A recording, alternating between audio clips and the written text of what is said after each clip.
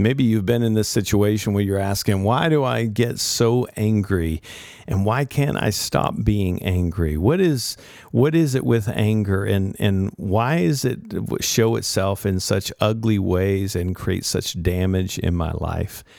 How do I understand it so that it doesn't control me and I don't become a slave to it? Today, I've got a special guest to join me in having the important conversation of understanding anger and getting underneath the anger so it doesn't control us anymore.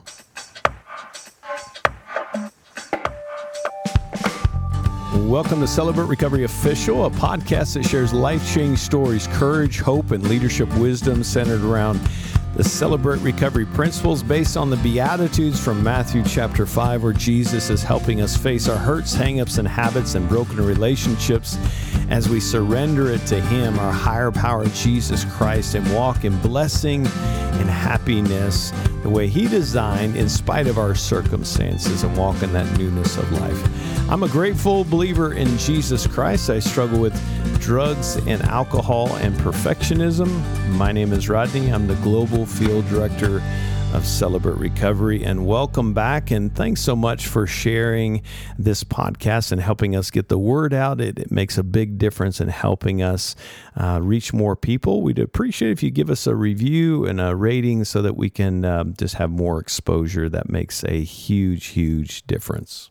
I'm excited about today's topic, this topic of anger. And as I said in the opener, it can be a little bit misinterpreted, this topic of anger. And sometimes we can be afraid of it or even shame it. And it's so important, just right out of the gate, just want to say anger is not a bad thing.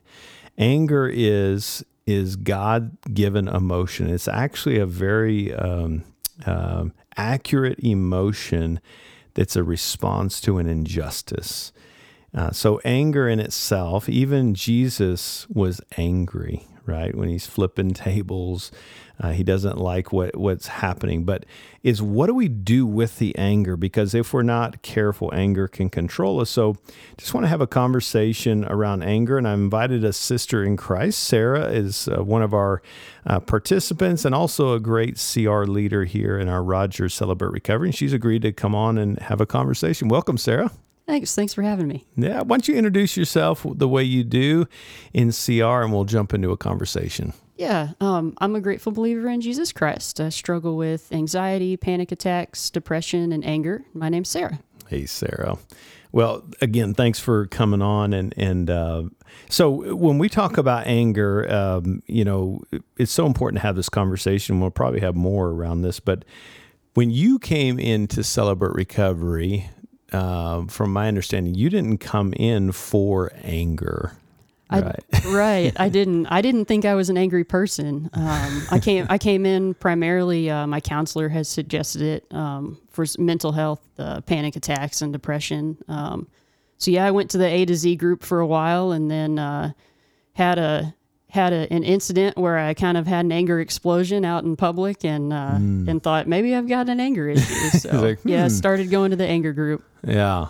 Well, I love that. I hate that it came to that, but it's good that you listened to that signal that said, oh, this feels not just like a signal, but it's kind of owning me a little bit.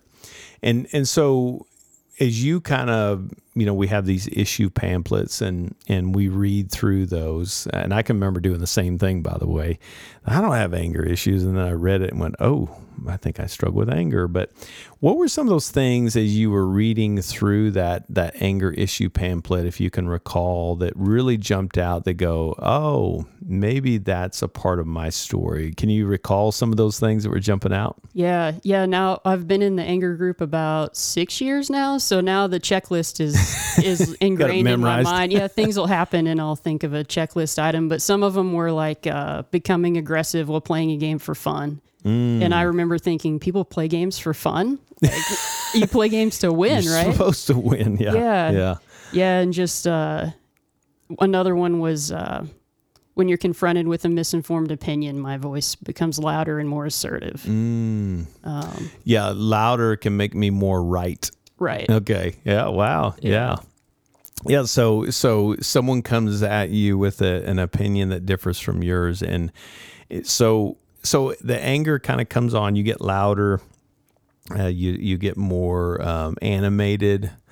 As you've been, it's 6 years, so as you've leaned into that anger, what's some things you've learned around it? I like that language of trying to understand the good reasons why that's there. Why did that show up? Why is that showing itself in animation and getting louder?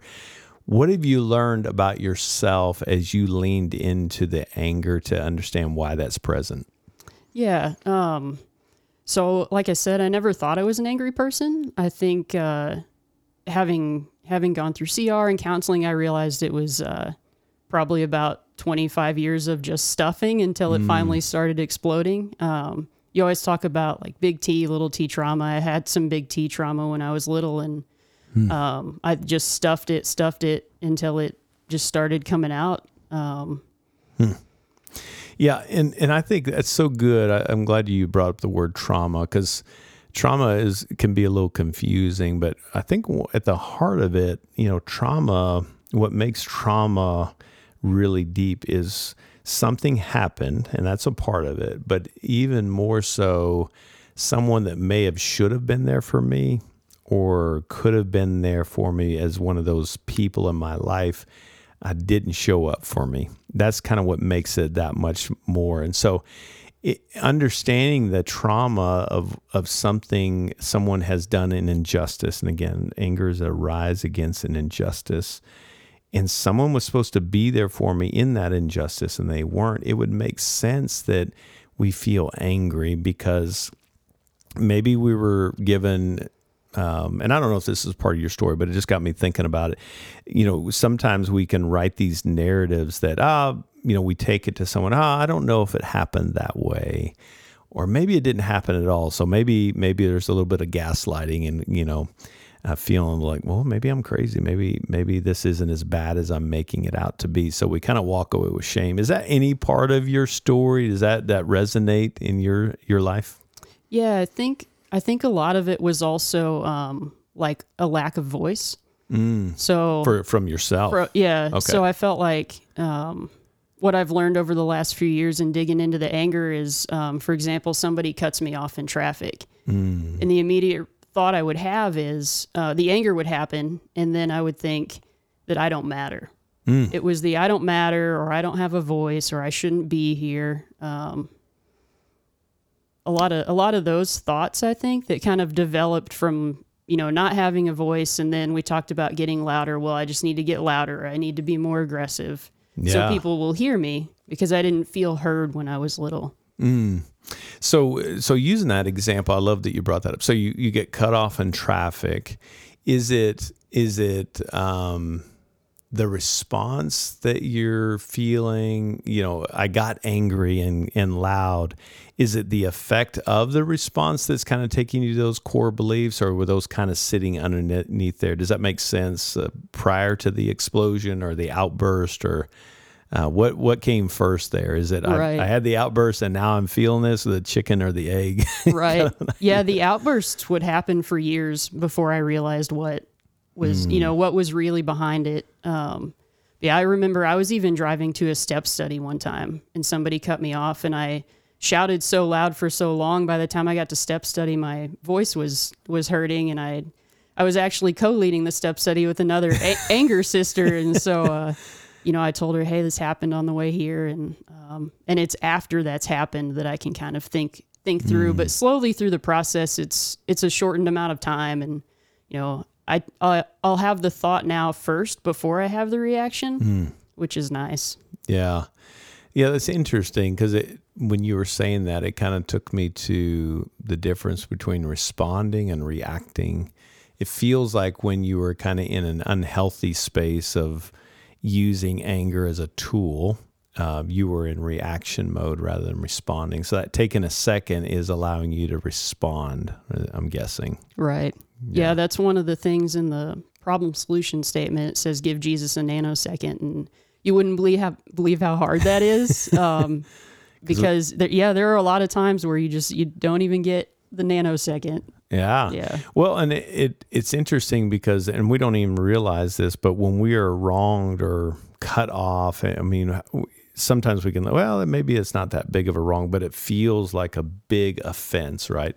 It's pain and fear in that offense. And in that, we don't realize it, but we have this longing in our heart for healing and justice. And I want justice now. A nanosecond can feel like, but if I give it a pause, I'm going to lose the opportunity to gain justice.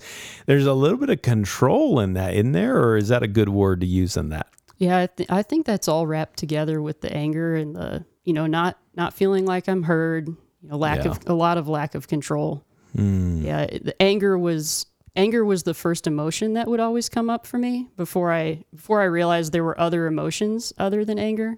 Yeah. Yeah, and I think that was some control, trying to regain control in a situation that I don't have control. Yeah, I love that. So things are out of control. I'm not being heard. I don't have a voice.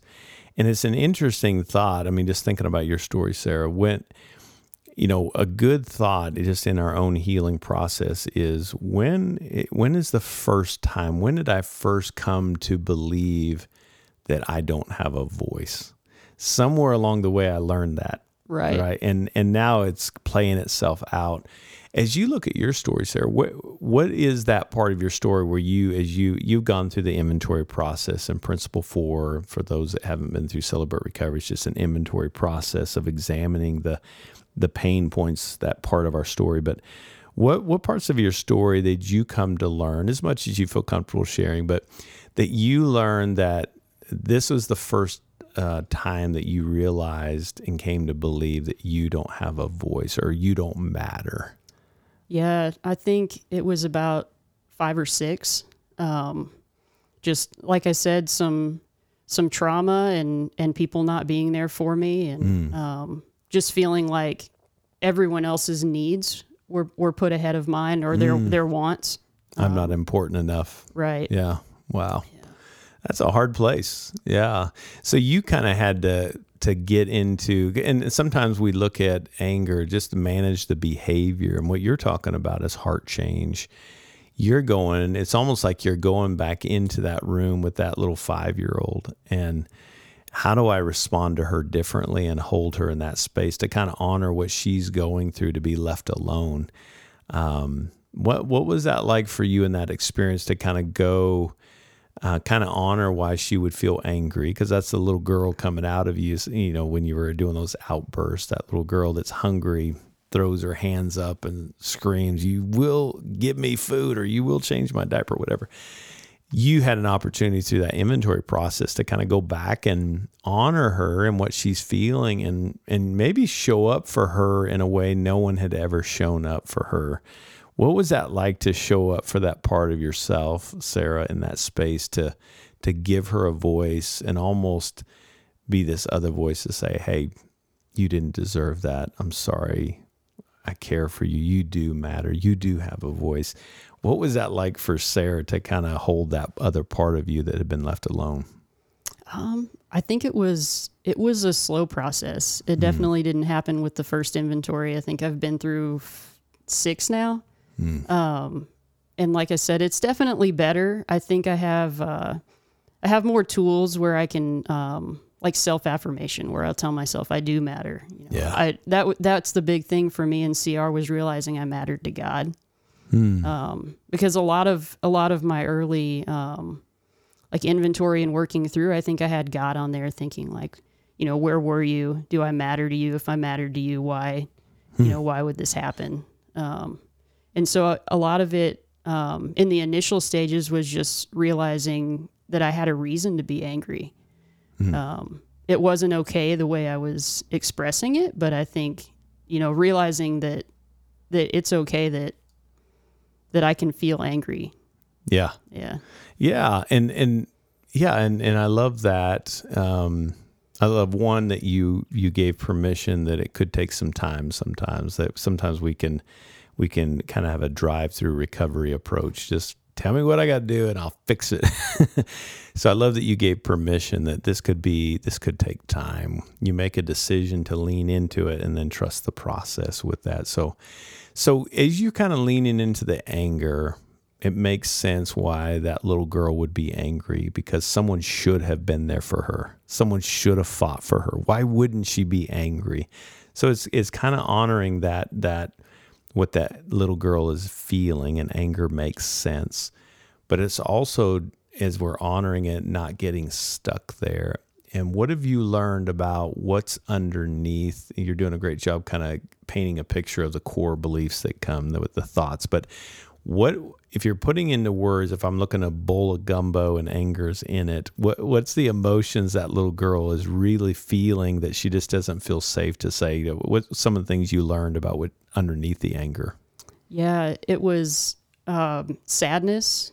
I think.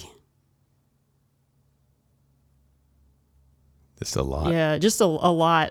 I didn't allow myself to be sad because that was always seen as weakness, whereas anger was like more of powerful. I felt like I was doing something about it. It seemed like sadness was not really allowed. Yeah.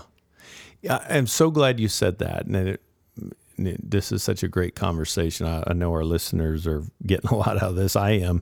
So yeah, just that somewhere along the way, that was the bigger narrative. You didn't have permission to show big emotions. You certainly didn't have permission to talk about the sadness. And some of that's overt communication. Don't, quit your crying kind of thing. And some of it's covert. I want to take a quick break if we could, and when we come back, I want to talk about some of those covert communications that told you it's not okay to be sad, and why that would make sense, why anger would show up and fight for that part of you that needs to show sadness. So talking with Sarah about anger. When we come back, we'll continue the conversation. Stick with us. Hey friends, if you're looking for an online meeting or another meeting in addition to your in-person meeting, we encourage you to join us online with our open share meeting every Wednesday at noon Pacific time. If you'd like to join us, just go to celebraterecovery.com, find a link there and join us. We do a quick Devo and break up into gender-specific groups. We would love to have you join us this week every Wednesday, noon, 12 p.m. Pacific time every single week. Go to celebraterecovery.com for more information. Welcome back. Talking with Sarah. Right before break, Sarah, we were talking about just the covert and overt communication when you said I wasn't allowed to be sad. And this is good to kind of lean in. Those messages that you heard that weren't directly stated out loud, what were some of the things that communicated to you that it was not okay to be sad? For example, if I cried, and this is part of my story with my mom, if I cried and was sad, I would see a reaction in my mother that would kind of spin her out. And so covertly, I learned, sadness is bad. If I got angry, I got reprimanded and in trouble, and I didn't want to get in trouble, so just stuff my anger. What does that look like covertly or overtly in Sarah's life as you're growing up and learning these new systems? Yeah, I think anger was always a big, it was always a big thing in our house. I'm trying to think about any other emotions I remember seeing. I don't remember seeing anyone in my house be sad, talk about feelings. Anger was always, it was okay to be angry. It was almost like you were expected to be angry at things. Yeah. I think kind of celebrated then. Right. Okay. Interesting.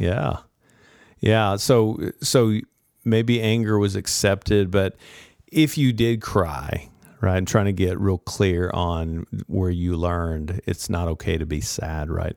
What were you seeing around you on sadness? What would you hear or see that would give you that indication? Yeah, just as a family, it felt like we were always supposed to be okay. Be happy. Right, just be happy. If I was sad, I'm trying to even remember, being allowed to be sad, what would happen. Even remembering seeing mom or dad cry. Yeah, I have no memories of that. Wow. Yeah. Yeah, we were, even with each other, we were supposed to be okay. Like, it wasn't okay to even tell each other we weren't okay. Wow. So doesn't that make sense? And you're being so vulnerable with us. It makes sense why Sarah would grow into a woman and buy into the narrative of a reality in by all rights and to yourself that sadness is not acceptable. And that's the thing, sometimes even with depression, we think, well, the opposite of depression is happy. No, the opposite of depression is just to feel. And so, it's really expression. And so to not be able to have permission to be sad is to say, don't be human, Sarah. So guess who shows up? The big brother, and says, oh, yeah, well, I'll show you emotion. And anger shows up, and it's kind of used as a weapon. Right. It became a survival instinct, I'm guessing. Right. Yeah, and just a lot of when I think back about, learning to drive or driving with my dad, I feel like I see myself doing the things that I saw him doing. And that was one of the things that led me to the anger group, was just realizing, like, I don't want to be like that. I don't have to shout at everybody that cuts me off, Yeah. There is a different way that I can do this. Right. Yeah. Wow. Yeah. And that's so important too. That is part of our story. And again, we're not justifying and making excuses, but we're trying to understand why we are and why we do what we do. You were mimicking what was modeled, right? Right. Yeah. Well, and even to this day, I remember I had been through this was probably a year ago. So I had been through the anger group for, 5 years. Felt like I was in a really good place. I was driving. I was in the car with my dad, and, we're in a parking lot. Somebody cuts us off, and he starts shouting, honk at them, and I'm thinking, like, I have all my tools, and then and just thrown out the window. Right. And I'm thinking, it's just things you learn from those around you, and they're not in recovery, and they don't know better. And yeah. We slip right back into those old ways. Yeah. Right. It's interesting just imagining just seeing you and your dad on the dance floor, right? And standing on the balcony looking down going, oh, I see why you're dancing this way. Right. It's like, it's part of you is like, wait, what? I've got tools. What's happening? Why am I responding this way? Oh, should I yell? Should I honk? Right. That's a little confusing when we kind of we bump against our old family system. And I love that, this really takes practice, doesn't it? It's a process of practicing, honoring anger when it comes forward. If someone walks up and punches me in the face, of course I'm going to feel hurt and pain. I can't discount that, but what am I going to do with that to respond and not react? And you're working a new muscle. So you mentioned the nanosecond.